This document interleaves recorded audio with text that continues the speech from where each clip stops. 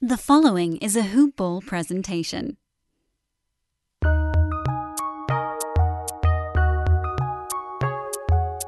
Welcome to the Fantasy NBA Today podcast.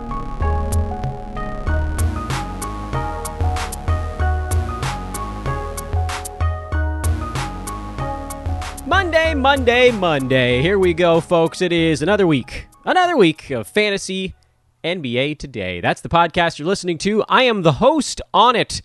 My name is Dan Vespers. Thanks so much for listening, everybody. And this podcast is a hoop ball presentation. This is one of those times where I am actively checking my levels while doing the show, trying to make sure that everything is actually set up mid-pod. And I guess it's fine. Maybe I'm a little bit hot right now. The levels, not me. Actually, I am a little bit warm, but who cares? You are my favorites.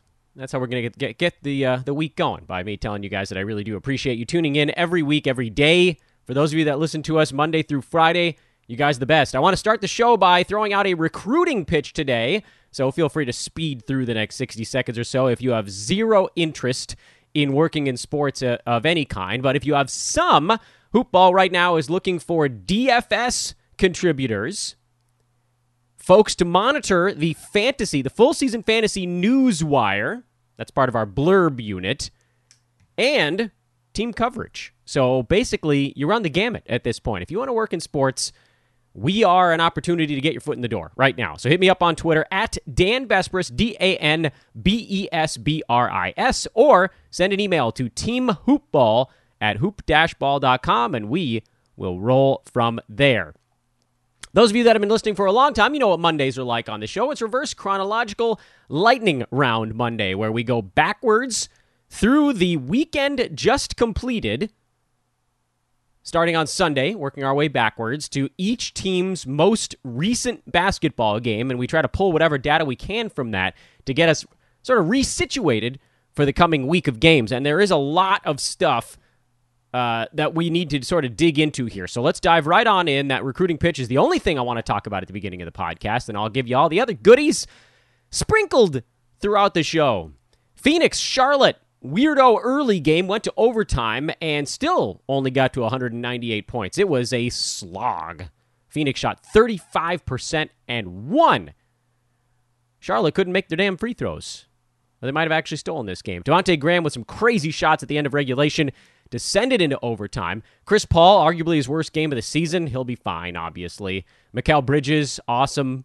He has leveled off a little bit. You know, that's one of those things where he was a sell high earlier in the year. I know he had a huge line, so it's a weird time for me to discuss him as a sell high. But he's number 55, and by all accounts, that's everything that you guys could have hoped for, any of us could have hoped for on draft day on a per-game basis in 9-cat. Almost 2 threes, about a steal, about a block. His offense has gotten markedly better this year. But remember, at the beginning of the season, he was like top 30. And it's one of those things where you could have moved him at that point. And before this very slowdown happened, he hasn't really been bad for any stretch this year. He's just gone from being awesome to just being reliably all right.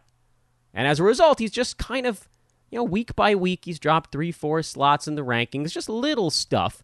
And that's actually really useful when you think about the psychology of trades. A guy who's hanging on to his good ranking, even though recently, and this ball game on Sunday sort of re-bumps up the recent numbers, but over the last month, 2 months, that kind of thing, it's just been a little bit behind where things were earlier on in the season. So not really talking about Bridges as a sell or a buy or anything like that in this particular context, just kind of how to think about when you're trading guys away or buying them. It's those psychological elements that you have to consider. Charlotte was the more interesting side, at least in terms of what we're trying to pull away from the fantasy line here. Malik Monk was out with a sore foot after having a big ball game earlier in the weekend, and Miles Bridges had one of his, hello, I'm still here kind of ball games, but generally those are a little bit more few and far between. Devontae Graham, 39 minutes. I guess his knee is okay. If he can keep his field goal percent from falling into that mid to low 30s, then he should be in pretty good shape here with LaMelo Ball out for at least a few more weeks, but probably longer. I doubt he's back on that 4-week mark. And then with Monk, Malik will be back, and he'll get a lot of his minutes from Cody Martin, who actually played a pretty good ball game in his 26 minutes here. This is more of a high watermark for Devontae Graham, but I think he's a guy that's worth using here, at least while LaMelo Ball is out. Portland at Toronto, the teams that made a trade just a couple days ago. Norman Powell had foul issues, so he had a kind of a rough ball game against his former team. Rob Covington, how good has he been since that slow start? Dame was okay. CJ starting to get his legs back now, so that's good to see. Derrick Jones Jr. had a good one off the bench, but only those 21 minutes, so you just can't really trust it going forward. And the Yusuf Nurkic, Enes Kanter thing is starting to tip. I think you can probably hang on to Kanter until we get word that Nurkic is back in the starting lineup, and that may very well be their next ball game. But don't drop early. We know how Nurk gets hurt, and so you don't want to be the guy who drops Enes Kanter today. Something weird happens with Nurkic. I don't know if it's like a calf or something that pops up, and they're like, oh, by the way, Nurk, he's going to need a week off, and Kanter's still on waivers, so you can't get him back. So just wait a little bit longer. Not much, because if everything goes according to plan, Kanter will be a free agent by the end of the week, but just let it play out. You don't need to be too far in front, the cart before the horse, so to speak, here. Meanwhile, on the other side, Gary Trent started at shooting guard with Freddie VanVleet sliding down to point. No Kyle Lowry for this ball game, so that moved Aaron Baines into the starting lineup. It seems like Gary Trent's the guy they want to start, but he has some severe fantasy limitations. He is not a category leagues guy. I do still hold out some hope that he can be a points league guy, getting 10-plus shots a game, most of them from downtown when he gets hot, and he will warm up. I mean, he's not going to shoot 2 for 10 from the field and miss a free throw every ball game. But I think he'll probably have some points league value. Question is how much, and there really isn't a ton of upside there. So take all of that into account when you make your valuations. Denver smoked Atlanta because, Atlanta's not that good. They were beating up on bad teams. They are without DeAndre Hunter again for this ball game, who missed it with that same sore knee. And honestly, I'm pretty worried about what's going on there. He played 2 games coming back from knee surgery, and already it's not right enough to where they need to sit him for 4 days, basically. That's a bad sign. I think you hang on just a little bit longer there if you've been squatting on him and kind of stashing for the eventual return and hope that he can get back at some point this week. But, at some point here, they're going to have to give a real timeline with him. And I worry that they may need to go back in and clean something up. If that's the case, Gallo is a guy that should be held and or stashed because he was playing very well. And this was a tough ball game for pretty much everybody when they got clobbered. But with no Hunter, Gallo's free to roam. Denver side, Aaron Gordon got a start in his first Nuggets game. Played 21 minutes, which, by the way, was my big fear. We had a bet on Denver. Went kind of small on it because I thought when we heard Aaron Gordon was in the starting lineup, my first thought was, they're going to play this dude 35 minutes and he's going to take 20 shots. Luckily, Denver was smarter than that.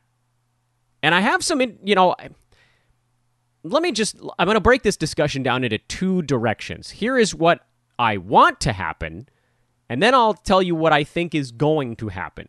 What I want to happen is for this iteration of Aaron Gordon to stick. Basically, he's going to be a guy who sits in the flow of the Denver offense. He can use his athleticism and strength to help them defensively in a way that Paul Millsap was too slow and JaMychal Green was sort of too big to do at that power forward spot, at least in this modern NBA. And Aaron Gordon, this is what I want to happen. What I want to see happen is Aaron Gordon drop the usage rate that he had in Orlando down to something near where he was in this ball game. I'm totally fine with 9 shots in 21 minutes. If he gets up to starters minutes, you presume that'll get into the 11, 12, 13 range. And make shots instead of what we saw in Orlando, which was missing a lot. Not good looks. Got plenty of rebounds and assists with the Magic, but his percentages were so terrible that he couldn't even come close to cracking fantasy value this year. So that's what I want to see happen. What I think actually happens is that we're probably going to get an Aaron Gordon who doesn't rebound or pass as much because Nikola Jokic is a great version of both of those things. I don't think 2 rebounds is what you get from Gordon going forward. It'll be better than that. Michael Porter Jr. had 10 in yesterday's ball game. Some of those will probably go to AG going forward. But, guys sort of are who they are. His free throw percent isn't going to magically fix itself by going to a new team. His field goal percent could improve a little bit, but probably not enough to counterbalance the loss of rebounds and assists that he had as more of a facilitator and kind of a point forward role with the Magic. So this will probably be a knock on Gordon, but he was already outside the fantasy bucket this year anyway. So what do? That's the next question on him. If you had him, you sit on him for a little bit. See how this thing develops. Like I said, maybe there's a way for him to squeeze through the pylons here and actually, get enough rebounds or assists to where a decrease in overall field goal percent or field goal count is outweighed by the increase in efficiency. Maybe that could happen, but I put that at like a 15% chance. I think 85% chance that Aaron Gordon just sort of gets a little bit better in field goal percent, but not enough to counteract the drops and other stuff, and he may end up being a drop here in the not-too-distant future, but not yet. Meanwhile, Will Barton still got 32 minutes, and I don't see anybody coming for his stuff there. Monty Morris would be the only one.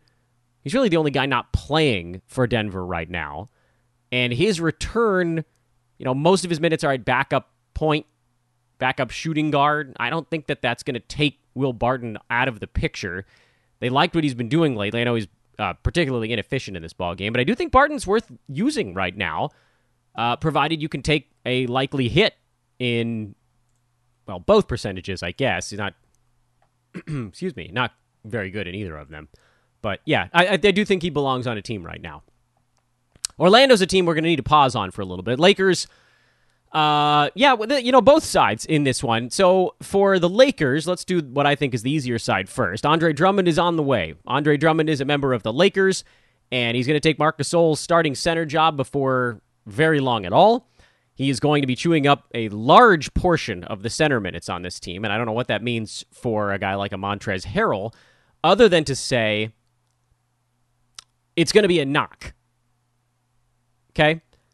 So without getting into too deep of the woods, because we don't know exactly how many minutes Drummond is going to play. We don't know what the Lakers are going to do rotations-wise, but we can safely say 3 Lakers in this game on Sunday had 11 rebounds. Montrez, Markieff Morris, and Kyle Kuzma each had 11 rebounds in that ball game.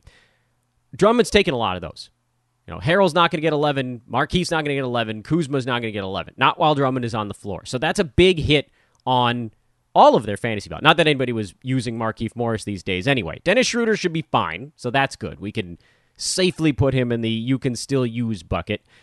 Montrez is going to take a hit. He's not a guy you drop without finding out how this whole thing shakes out. And Kuzma's a guy, the one that I'm certainly more concerned with, because 21, 11, and 4, 5 3-pointers, that's a pretty good ball game for Kuz. But at the same time, he needs these giant counting numbers to offset the fact that defensive stats are not that great. Percentages are generally pretty horrible for Kyle, bad in both. And turnovers have been kind of high while he's been doing a little bit more facilitating.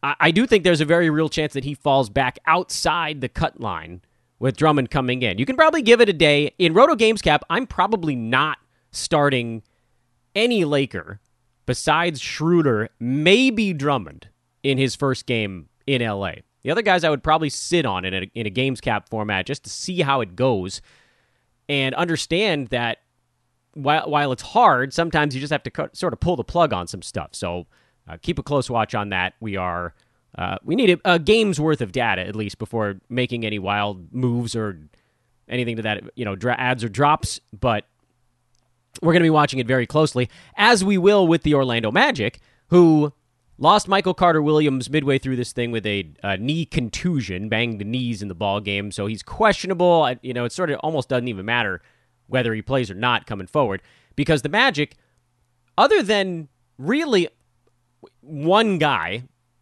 well, maybe 2, but really other than those 2 guys, they gave us nothing. They gave us no data to work with in this ballgame, and I'll explain myself. First of all, Chuma Okeke, who played 30 minutes at 14, 6, and 3 with a block and 3 3-pointers, he feels like a slightly better rebounding, probably slightly lower scoring maybe version of Sadiq Bey, at least in terms of fantasy numbers. Neither one is going to blow the roof off the building. They're going to take some threes. They're probably not going to overdo it in terms of shot attempts. They're both fine. They both have decent floors for rookies, and neither one of them, I believe, has crazy high ceiling. The other guy in yesterday's ballgame for the Magic that played a ton of minutes was Dwayne Bacon, who logged 33 minutes, took 19 shots to lead the team by a wide margin, and 6 free throws. That was second on the club. Had 8 rebounds, an assist, 2 3-pointers. This dude has giant holes in his fantasy game. Like, he legitimately needs to be taking close to 20 shots a night to get to fantasy value of any kind. So, no, I'm not picking up Dwayne Bacon. Okeke, I am, to sort of put a bow on that part of the discussion. Otherwise, Mo Bamba played 17 minutes, Kem Birch 26, and Wendell Carter Jr. played 20. Those guys are all basically centers, so I don't know where all those minutes came from.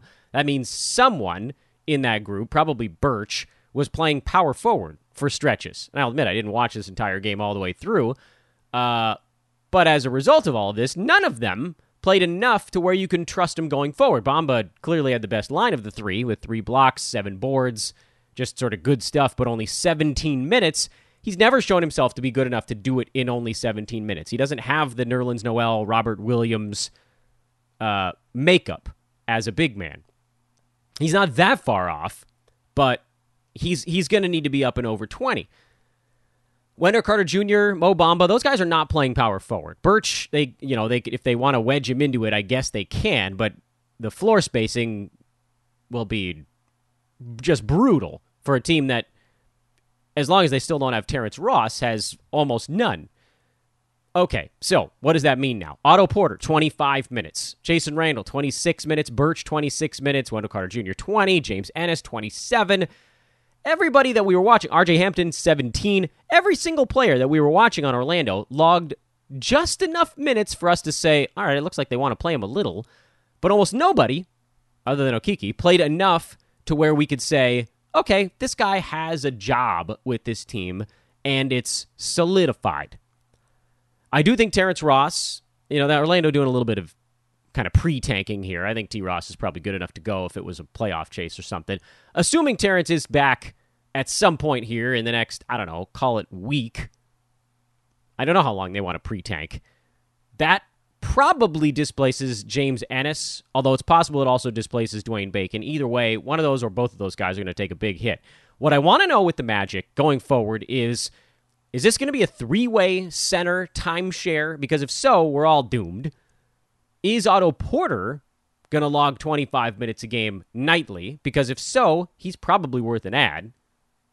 Didn't put up the number. Actually, it's kind of perfect. He didn't put up any numbers in his 25 minutes yesterday, which buys us a little bit more time to see how this thing goes. Jason Randall actually fouled out of this ball game, and Cole Anthony should be back at some point, but we don't really know when. So you also have that looming over whatever handicapping we're doing of the Magic here. So for now, you add Okeke, Wendell Carter Jr., I think speculative ad in the assumption that, that's the guy they got in the return for the Vucevic trade. But the question is, did they want him or did they want the picks? It could be both, but it could also just be the picks. So if that's the case, then they're going to do with Wendell Carter Jr. what the Bulls did, which is slot him into a timeshare kind of role. So for now, I don't know that you need to add the rest of these guys. Wendell Carter Jr. is a maybe. I don't think you're going to be that upset with yourself if you miss out on it. But I get it. If you have something clunky at the end of your bench, go ahead and just flip him into that spot. Call it a day. Let's turn the clock back to Saturday for the next portion of the proceedings. And this is, interestingly, a bigger card, but I don't know if we have quite as many places to pause as we did on the Sunday later card. New York was at Milwaukee. And Mitchell Robinson, kind of buried the lead a little bit here. Mitchell Robinson broke his damn foot in this ballgame. Played 6 minutes and he was done. So Nerlens Noel, here's the thing. He's going to be added before this Monday podcast. This happened on Saturday, the earliest game on Saturday. So he was added Saturday or Sunday. So if you don't have Nerlens already, you've missed it. And he'll lose some time to Taj Gibson here and there. Make no mistake, that was happening before Mitchell Robinson came back. But Mitch Rob is probably done for the season. So if you manage to just barely hang on to Nerlens Noel, and you caught a massive break. Meanwhile, Alec Burks started at shooting guard, played 41 minutes in this ball game, and this was with R.J. Barrett, Elfrid Payton, and Derrick Rose healthy, but without Reggie Bullock. So Bullock probably starts. when he gets back. But Alec Burks has been an insanely good streamer over the last little bit, and you kind of just have to keep riding that as long as it'll take you. So keep streaming Burks. You can probably drop Mitchell Robinson. And the other note on this ball game, well, Taj Gibson started and played 34 minutes at power forward. I don't know if that's something that they really want to do long term, but I guess you can watch it. I don't know if Taj Gibson's body can take 34 minutes a ball game, but you just never know with Tom Thibodeau. He does love himself some Taj Gibson. I'd be more excited to grab Derrick Rose, who's back. He's playing. He logged 29 minutes. That's really good news considering it sounded like he had COVID pretty bad. Didn't have any assists, really. Just one, but 2 steals. Just getting his legs back underneath him. He's going to see pretty good usage. And if he's really going to play minutes in the high 20s, and we'll see how this thing goes when Bullock comes back, because it sort of pulls from everybody's bucket. But 29 minutes for Derrick Rose is way more than enough for him to hit value. Like, it's not even a question mark in that amount of minutes. He is a stud in high 20s, and so I think you can probably just add him with the hope that the high minutes stick. He's a guard that'll get you decent percentages in both because he doesn't take that many threes, points, assists. Seems like steals are actually up for him this year. I don't know if that's just changing the way he's been playing or what, but Derrick Rose, not added enough places after seeing him play 29 minutes, and maybe it's because his line wasn't all that great. But don't look at the actual line. Look at the opportunity when you're making a call on these guys. Milwaukee rested everybody, so, don't give a crap about that side. But New York was a pretty interesting one on Saturday. Detroit, Washington. Washington's worth watching. Daniel Gafford played his first game for the Wiz, logged 13 center minutes, had 13 and 5 with a steal and 3 blocks. There is a world where he just blasts Alex Len and Robin Lopez out of the water. I don't know that he's actually good enough to do it. By the way, Bradley Beal hurt his hip. He's questionable for their next ball game. I don't know that Daniel Gafford is good enough to do it, because if he was, he probably would have been making more headway in Chicago. He's better than Mo Wagner. He's probably right in line with Alex Len and Robin Lopez, which is why those guys each basically played a third of the center minutes in this ball game. Robin Lopez had 19, Gafford 13.5, Alex Len 15. That's pretty crazy. I mean, they basically chewed up center minutes among 3 ways. I think there might have been a little bit of overlap in there. But keep a close watch on it. Like, if that 14 minutes for Gafford starts trending up towards 18, if he cracks 20 in a ball game, I think you add him on the spot. Because you're talking about a trend line and not necessarily the actual results on any individual ball game. Although, again, this one was pretty good. Meanwhile, over on the Detroit side, Jeremy Grant was hurt mid-ball game, hurt his quad. Detroit decided they probably needed the loss more than they needed Jeremy Grant to play the rest of the way. He's been awful lately, by the way. No one's talking about how bad Jeremy Grant has gotten as this season's gone along. His efficiency has completely bottomed out. He's now number 56 on a per-game basis in 9-cat after sitting inside the top 30 for like 3 months, we're talking about. I guess that'd be now, wouldn't it? So a little less than 3 months. Like 2 months in the top 30 range, and lately, high volume, like 35% stuff from the field as other things have kind of vanished. He's, to me, exhausted. And that's the most obvious conclusion here, is that teams have made some adjustments. Grant is running out of gas. Pistons should probably just go ahead and give him a night off, and he'd probably be really good if he got 2 or 3 days of rest under his belt. Otherwise, for Detroit, no Dennis Smith Jr. again, dealing with spine issues, which is kind of a scary way. Not a back thing anymore. Now it's spine bruise. That's a little frightening. I'll admit I don't know a ton about it. We haven't dealt with that many players that have had this particular medical listing on their name. I still want him on my fantasy teams, and it's testing how long I can hang on here, because just look at the rest of this motley crew that Detroit is rolling out there without Dennis Smith Jr. Not to say that he's some world beater of a basketball player, but, Wayne Ellington, 5 3-pointers, okay, that's fine, but they don't really want to play Wayne Ellington the rest of the way. Saban Lee, 6'5" and 5 in 24 minutes. Corey Joseph played 30 damn minutes in this ball game. He's a brutal fantasy player. I know they got a little bit of veteran leadership. Josh Jackson seemingly losing some playing time to other guys on the board here. Detroit is a wreck right now. They actually need, believe it or not, Dennis Smith Jr. to get back out on the floor. And so when he does, if he's healthy, he'll probably play a lot. He's going to take a lot of those Saben Lee minutes, a bunch of those Wayne Ellington minutes, some of those Corey Joseph minutes. Like, he'll play 30 minutes a ball game here, I think even after Killian Hayes comes back. But he's got to get on the floor. Meantime, Isaiah Stewart remains your wait-and-see guy of this post-deadline era. Mason Plumlee, until we get any word that something's happening there, you can pretty much just wait it out.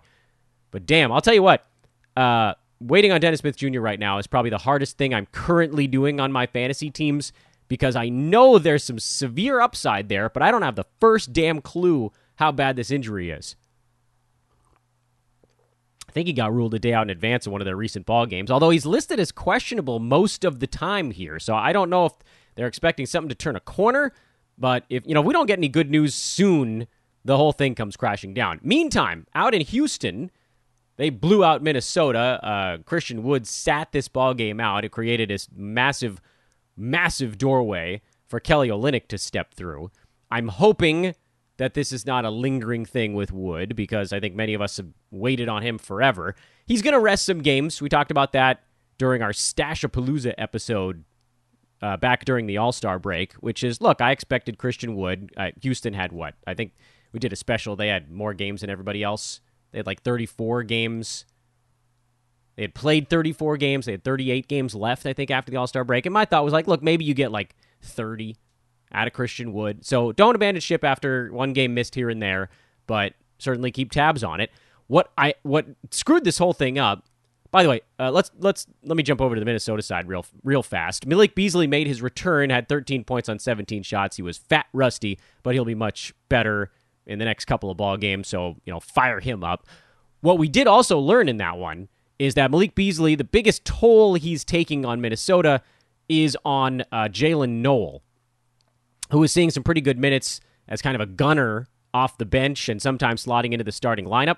But Beasley slotted in and took all of his shots. The guy who wasn't impacted was Jaden McDaniels, who seems to have basically locked down the power forward spot for the Minnesota Timberwolves.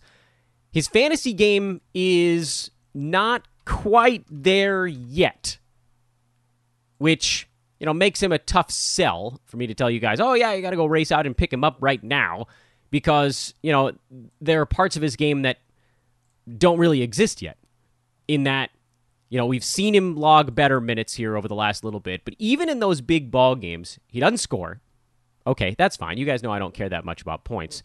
And even though he's actually a terrific real-life defender, it's translating only partially to big-time defensive stats. It's not jump-off-the-map Nerlens Time Lord type of defensive stats. It's like, oh, okay, he played 33 minutes and got a block. You can sort of trust that he'll get a block in starters minutes. But he didn't rebound all that much because Karl Anthony Towns is out there. He doesn't assist at all. He doesn't really know how to pass yet in his young basketball career. But he's good, and so he's probably going to play even after D'Angelo Russell comes back, if, by the way, that ever actually happens, because he just keeps floating along without a timeline in one of the more brutal stashes that I can remember, because he just keeps not returning here, and we're now, we're like, what are we, 2, 3, almost like 2.5 weeks out of the All-Star break at this point? So do we add Jaden McDaniels? I think more dynasty appeal than anything else. I don't even know if it's keeper league appeal, because I need to see rebounding. Frankly, that's what I need to see. If you're going to be my power forward and I'm counting on you for good percentages and blocks, I need some boards. He's close, though, and they seem to have found something, which is nice. And we'll just keep monitoring Minnesota to see what happens if or when D'Angelo Russell comes back. Otherwise, Cat, Rubio, Beasley, and then Edwards had a better ball game here, but he's generally going to be smashing your percentages. Those guys are all fantasy relevant. Tipping back over to the Houston side, because I think we need to almost go through this player by player again. Victor Oladipo got traded to the Miami Heat. They got back Avery Bradley, who hasn't played in a while, and Kelly Olynyk. Kelly slotted in immediately here as the starting center with Christian Wood out and played 25 minutes, with Justin Patton playing only 5 and the Rockets going to a small ball lineup for the other 15, 18 minutes of the ball game. John Wall, he's on a bit of a minutes cap, although this was a blowout, so that was part of it. He's still rolling as their starting point guard, which means Kevin Porter is their starting two guard, so his assists are not going to be quite as high. Kevin Porter, he's a start. If he's starting at shooting guard for this team, which it seems like that's the plan, get him into your lineups. Sterling Brown seems to be a three-pointer and a rebound guy. Very odd combination of stuff, but just file that in the back of your mind for potential specialist hunting over the last 2 or 3 weeks of the season. We might need that for later, but he's not a full start guy in a vacuum in a fantasy league. Jayshawn Tate is a start guy. 10 and 9, a steal, 3 blocks. His defensive stats have been great. His rebounding has been very good. I've liked what I've seen out of Jayshawn Tate here lately as the full-time power forward for the Rockets. In terms of the bench guys on this team, none of them is all that interesting to me right now, so that actually solves that problem pretty fast. Kelly Olynyk, I think, is the question mark, at least at this exact moment. What is his job when Christian Wood plays? You're going to see Kelly get picked up in a bunch of spots because he had this nice fill-in start ball game, and certainly any time that Christian Wood sits, Olynyk is going to have himself a nice one. I'm not convinced that Olynyk's going to play more than basically this number of minutes when Christian Wood is healthy. Because I think they're going to want Justin Patton to play a little bit at backup center. And even if they don't, what do you get? How many power forward minutes is Olynyk going to play? Is he going to play alongside Christian Wood at any point? I guess that's conceivable. It's conceivable. But they also, Tate slides up, plays that power forward spot. If Daniel House ever comes back, I assume he will, and it's indefinite, but it's a personal thing, so at some point he'll just be back. And that'll move everybody around again, although I think that probably hurts Sterling Brown more than most on this team. You guys know I love me some Kelly Olynyk. I love his well-rounded game. He's on a bad team now, so it's an opportunity for him to sort of screw around a little bit. He probably does hit fantasy value, but again, I don't think he's playing 30 minutes a ball game. So it's not mega upside with Kelly. It's like Miami Heat Kelly when the Heat are healthy, which is, he saw more minutes, but his opportunity was a little lower. Here, his minutes will be a little lower, and his opportunity probably a little bit higher. Who do we talk about early on in this podcast? It's kind of a low upside guy. I probably put Olynyk in that top 100 range going forward, which is fine. But, I'd rather have Tate. I'd rather have Porter.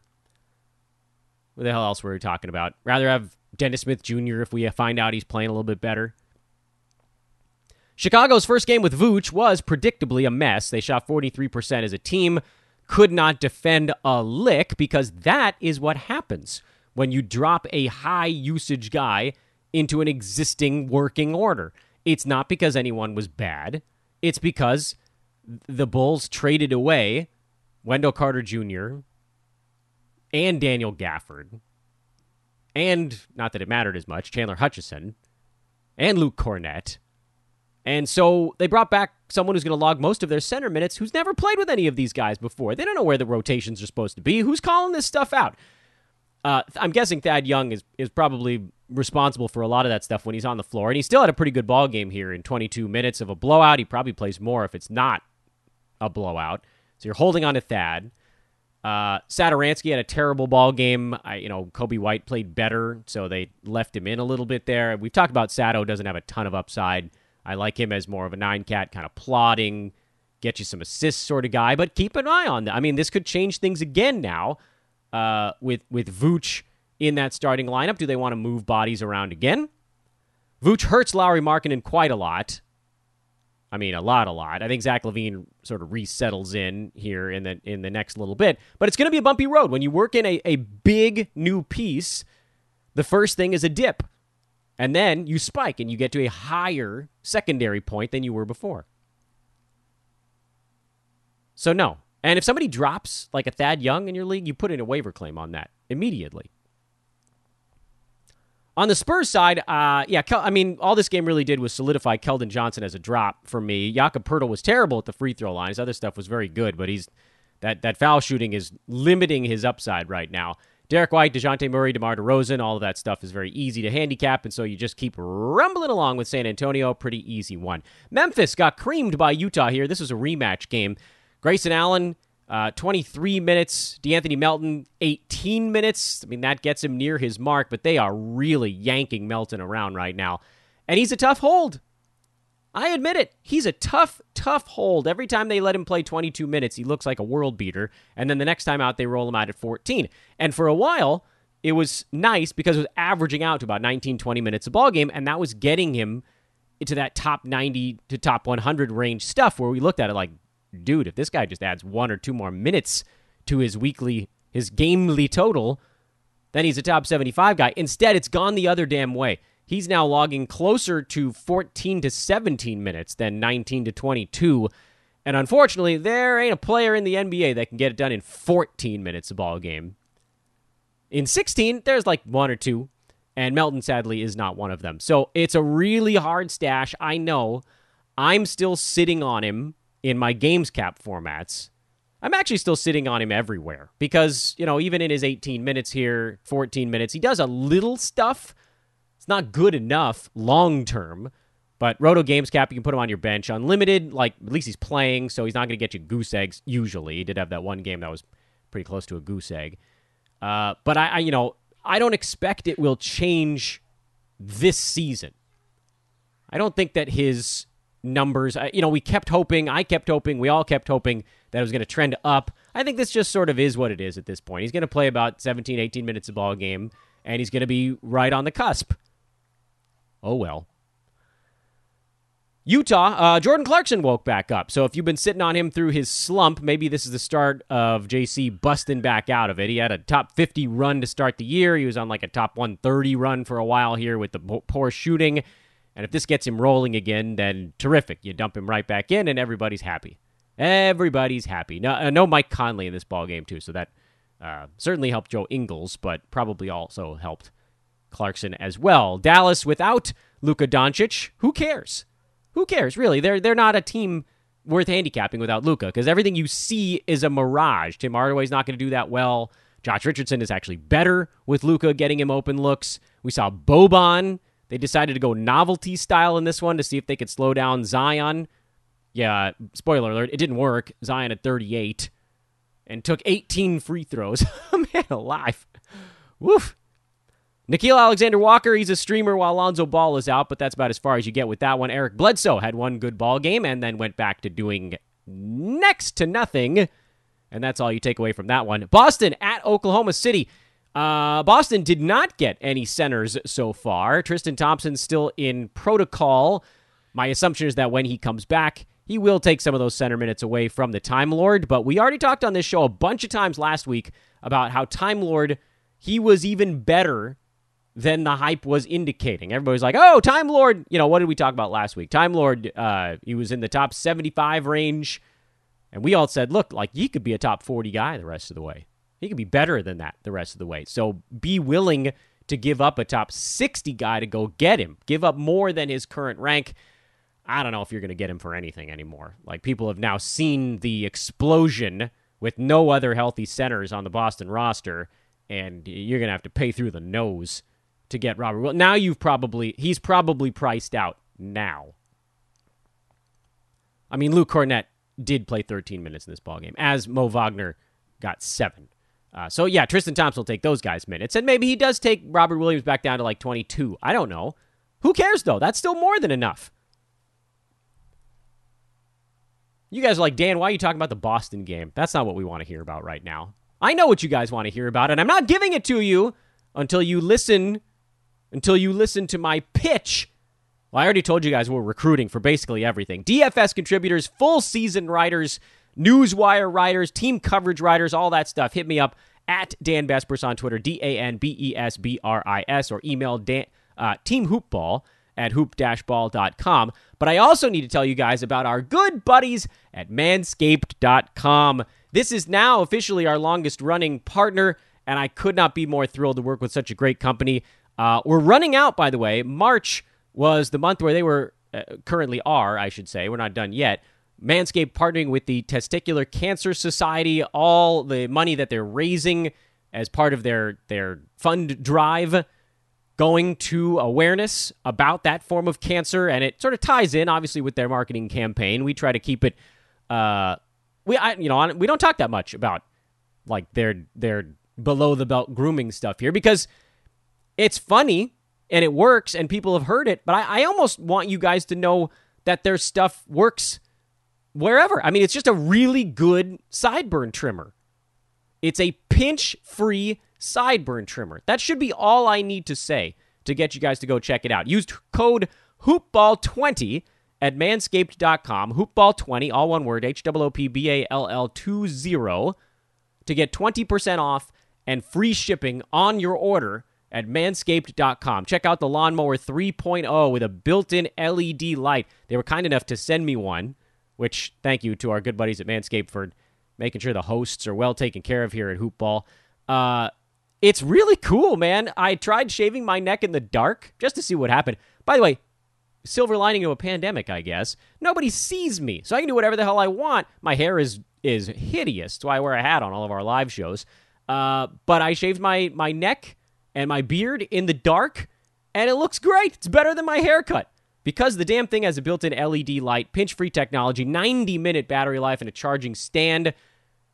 Pretty sleek, too. Good-looking little device, easy to clean. Lawnmower 3.0. Go check out manscaped.com. Again, use promo code HoopBall20 to get yours today. Okay. I know what you guys are waiting for, and we're going to do it right now. And that is Moses Brown. Moses Dan Brown, who signed a multi-year contract with the Thunder after putting up a little Andre Drummond-like 2020 night. And some of you who are the more irritated fantasy players said, what about the defensive stats, Dan? Yeah, you're right. He didn't have any in this ballgame. He didn't block any shots, which ruined my tweet from before the ballgame. It was, of course, a Passover joke. Happy Passover to all of our listeners of the Jewish faith. We have our unopened box of matzah on the counter while we all contemplate whether or not we want to eat it. So Moses Brown, here's what's kind of fun. You know what? I want to talk about Moses Brown actually last on this team because Al Horford was shut down for the season. That's the news that sort of leads into this discussion. Al Horford is officially done for the year, so you can drop him. Aleksej Pokusevski is still struggling with NBA speed and the bulk of the players he's going up against. And Darius Bazley still isn't back from his shoulder thing. I do think he plays again before the year is done. Lou Dort played 16 minutes before leaving this ballgame. He got hit in the head, so he's in the concussion protocol. And, that'll make a guy like a Kenrich Williams briefly fantasy relevant, but I'm not diving in on that stuff. Also, a little bit disappointed in what we're getting out of Isaiah Roby here lately, but without Al Horford, he should be okay enough to get onto the fantasy radar, just not a ton of upside, only because of how his game is built.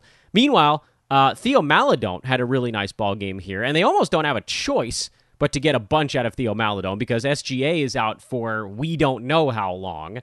And then Ty Jerome, he'll play a bunch off the bench. If Maledon was having a tougher night, you might just see more Ty Jerome.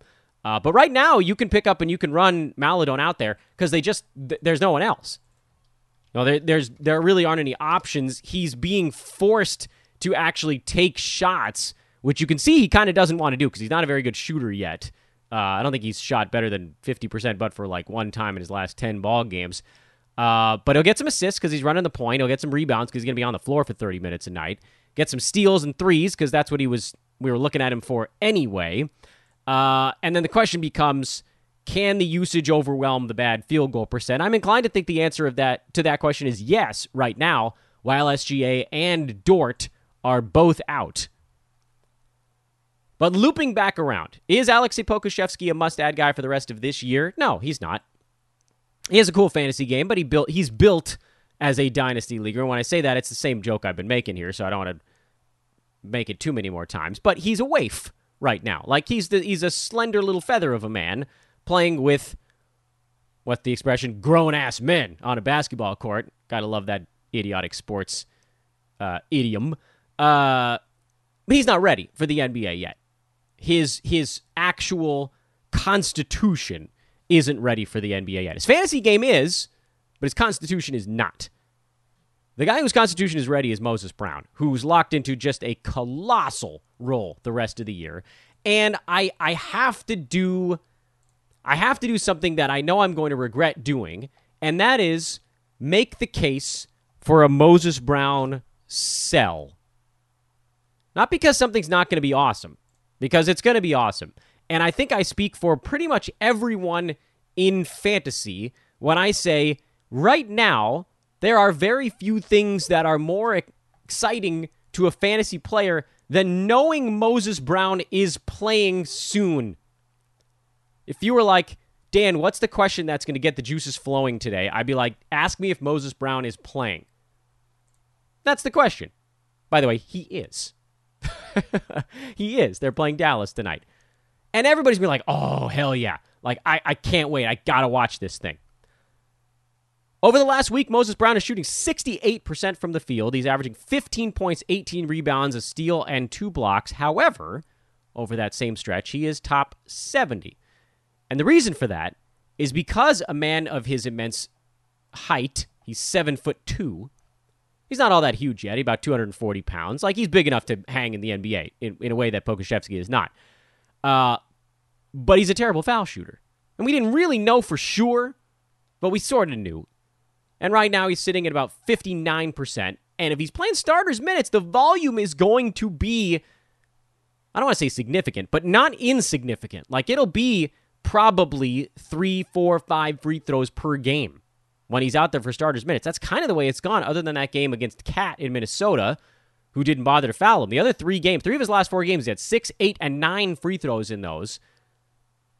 That's 23 attempts. He's made only 13 of them. That is a punt free throw type of guy. And it kills me to say this. Absolutely kills me, because he is arguably the most exciting story in fantasy at this exact moment. But that's also like saying, well, if I told you a stock was skyrocketing for like 7 days in a row, wouldn't you start to think, I don't, how long do we do this thing? Is a bottom going to fall out? It's a little bit different because there's no bottom going to fall out with Moses Brown.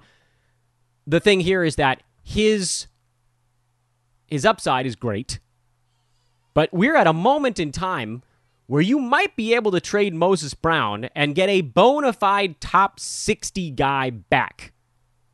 And I kind of think you have to try. Don't look at the guys right at top 60. That you're not aiming high enough. You could trade Moses Brown and you could almost definitely get Larry Nance Jr. back, which, by the way, I think would probably be a win the rest of the way. Although, with Nance, there's shutdown risk. With Brown, it's just kind of the opposite. Every time someone gets shut down, he gets to do more. I would aim higher. Look for someone above that, maybe in the 50 range, who's having what fantasy GMs might consider a disappointing season. Who's in that range? Not that many guys, unfortunately, because John Collins has actually been better lately. He pushed himself up to right at the edge of the top 40. Boy, that's a tough one to find unless you think Shea's going to play again soon, which I sort of don't. DeJounte Murray, you could probably get. I mean, aim for shoot the moon at this point. Wait for someone to have a bad ball game or two, and then go see if you can get him. Go try to get Michael Porter Jr. for Moses Brown. You might be able to pull it off. You really might be able to pull it off. Because right now, I think people have convinced themselves, myself included, this is not me saying that anybody's doing something dumb. Like I said, Moses Brown is the most exciting story in fantasy right at this moment. I have him almost everywhere, and I am like shaking. I'm so excited to watch his game against the Mavericks tonight, just to see what happens. How many rebounds is he going to get?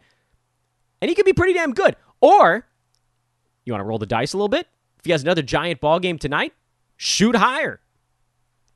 But I think this is a week where you might want to think about selling Moses Brown before the reality of his terrible free throw shooting sinks in and you become a little bit hard capped. Could he get up to that sort of, not this year, but like 2 years ago, Andre Drummond kind of range? The answer is no. It's no.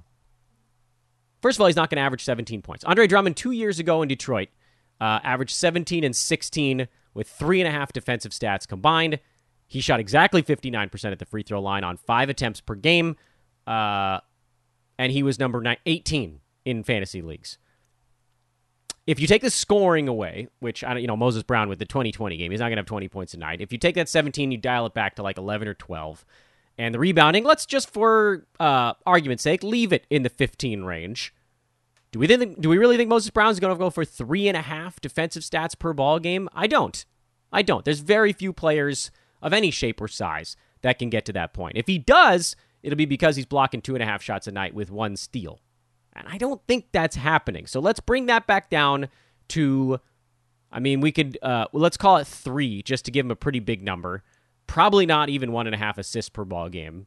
And then again, the scoring, the field goal percent actually should be better for Moses Brown. So what is the actual upside there if you're talking about a guy who's basically like a punt free throw possibility? Could he be top 25? Maybe. The guys that have done it are Giannis, who's a pretty different kind of ball player. Gobert was number 17 that year. On field goal percent, that's probably a little bit more Moses Brown-like. Slightly better free throw percent than Moses. Probably better scoring, probably more blocked shots. So let's say Moses Brown, you could... Man, when I said top 60, I think I probably was shooting too low for what you can get back. Maybe look at guys in the 40 range. Maybe you could get John Collins or Gordon Hayward or Rudy Gobert because people are super excited about Moses Brown right now, and for good reason. But man, I think we're looking at an opportunity to try to cash in and get some hyper-proven asset. By the way, if you're in a dynasty league, none of this applies to you because you may want to just ride Moses Brown for the next half decade if this is really the guy that, it looks like a guy that OKC wants to build around a little bit. Okay, let's move along. That was a very long Moses Brown discussion. Philadelphia, still without Joel Embiid. Danny Green's been on a heater here lately, like you wouldn't believe. Dwight Howard. Oh, man, he just keeps getting ejected out of ball games. This is an opportunity for him to do all sorts of stuff because Tony Bradley got traded and Dwight can't last through a damn ball game. But he is a good streamer, provided he can make it through 4 full stupid periods of basketball. Oh, Lord have mercy. Over on the Clippers side, this is the bad on Marcus Morris. We talked about him quite a bit. If he doesn't rebound, then he's just a 3-point specialist at the center spot. But still 31 minutes. You just hope that if he's out there for 31 minutes, he'll get 5 rebounds and a steal. And that would have been enough, actually, to turn this from a not great fantasy game into an okay one. That's all it takes. That's the difference there. Otherwise, just keep riding Zubats until Serge Ibaka resurfaces. Nick Batum, 35 minutes off the bench in this game. He's trying to make a case to still be rostered, but he's sort of turned back into Charlotte Nick Batum, just happier. Cleveland got Colin Sexton back, Jared Allen in the concussion protocol, so Larry Nance is really freed to go nuts at this point. Sacramento we need to talk about. Cleveland, I don't think we need to talk about all that much, because Garland is a go, Nance is a go, Sexton is a go. If you trust Dean Wade after a 31 game here, then you're a braver man or woman than I.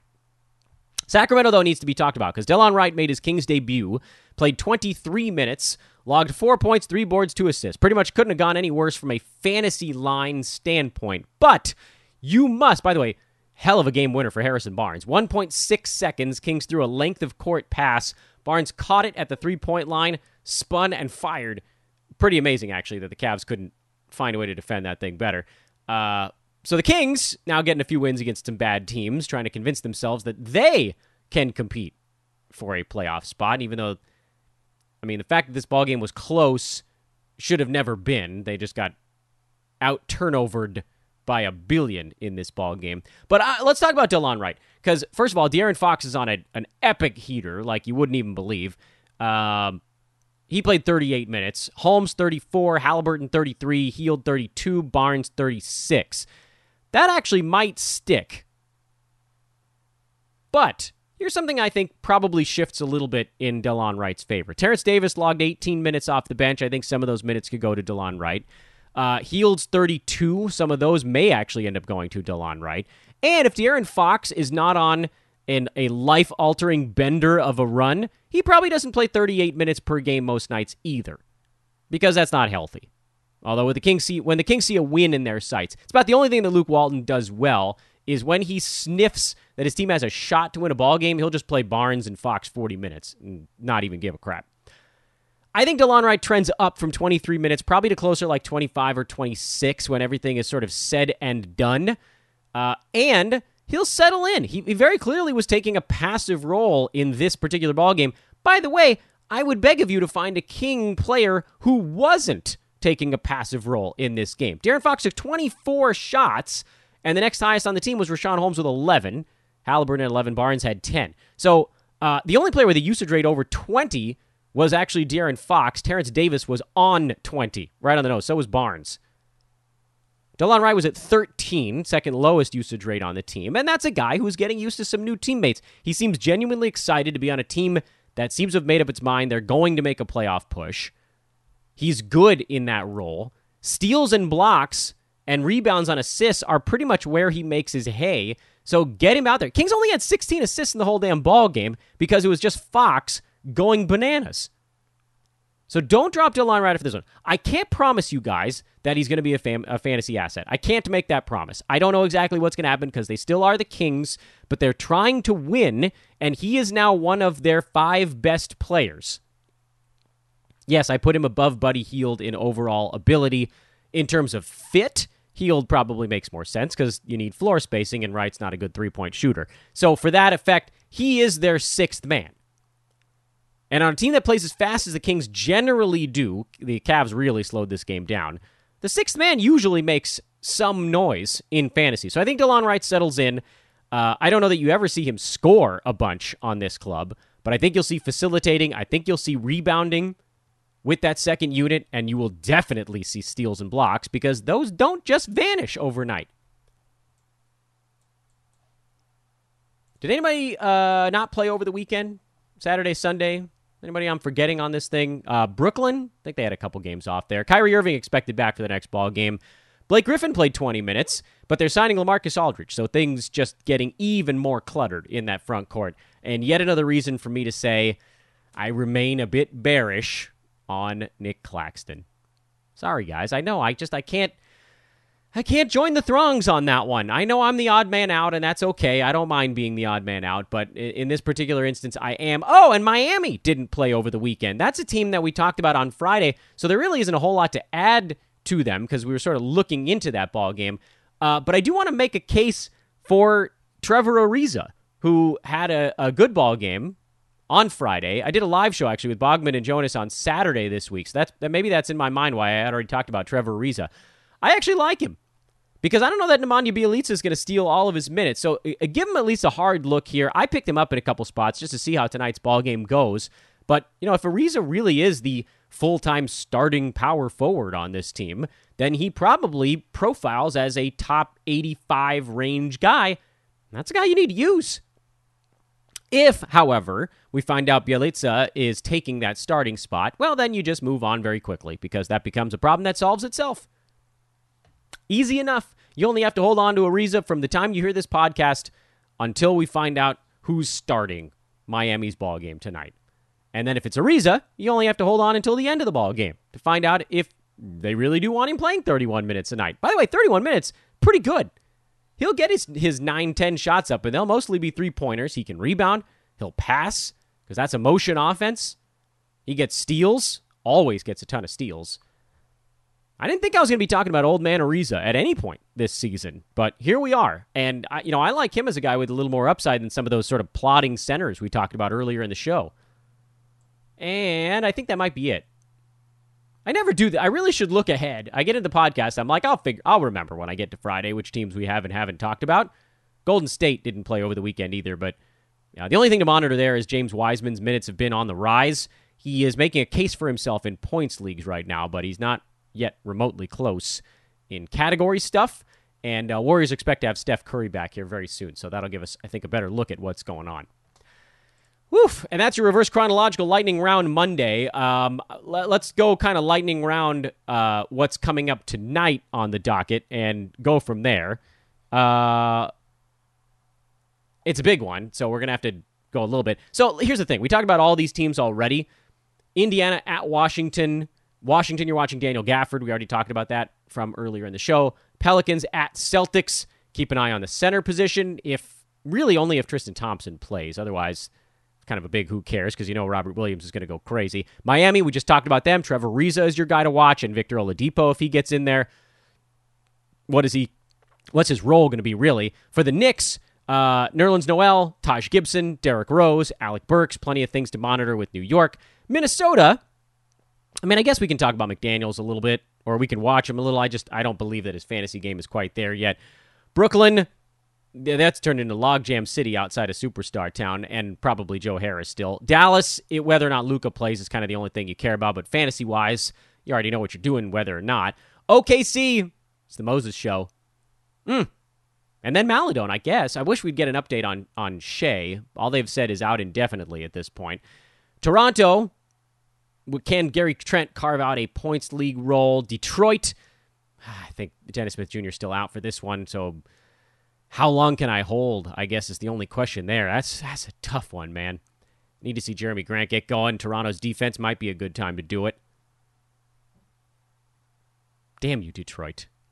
Memphis, Houston, Kelly Olynyk, worth watching, especially if Wood does play. I want to know what Olynyk's role is if Wood is in there. Sacramento, DeLon Wright, status. Spurs, nothing really.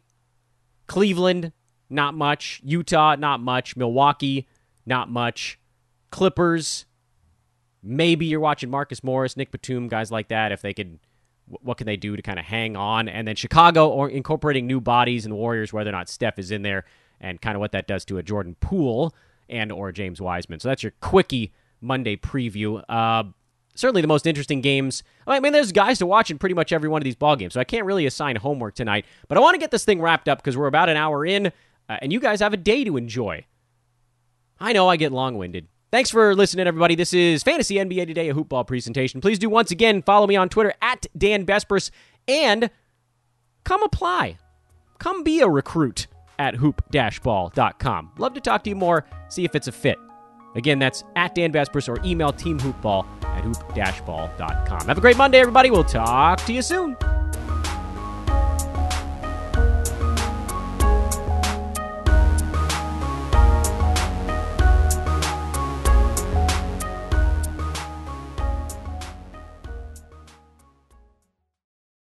This has been a Hoop Ball presentation.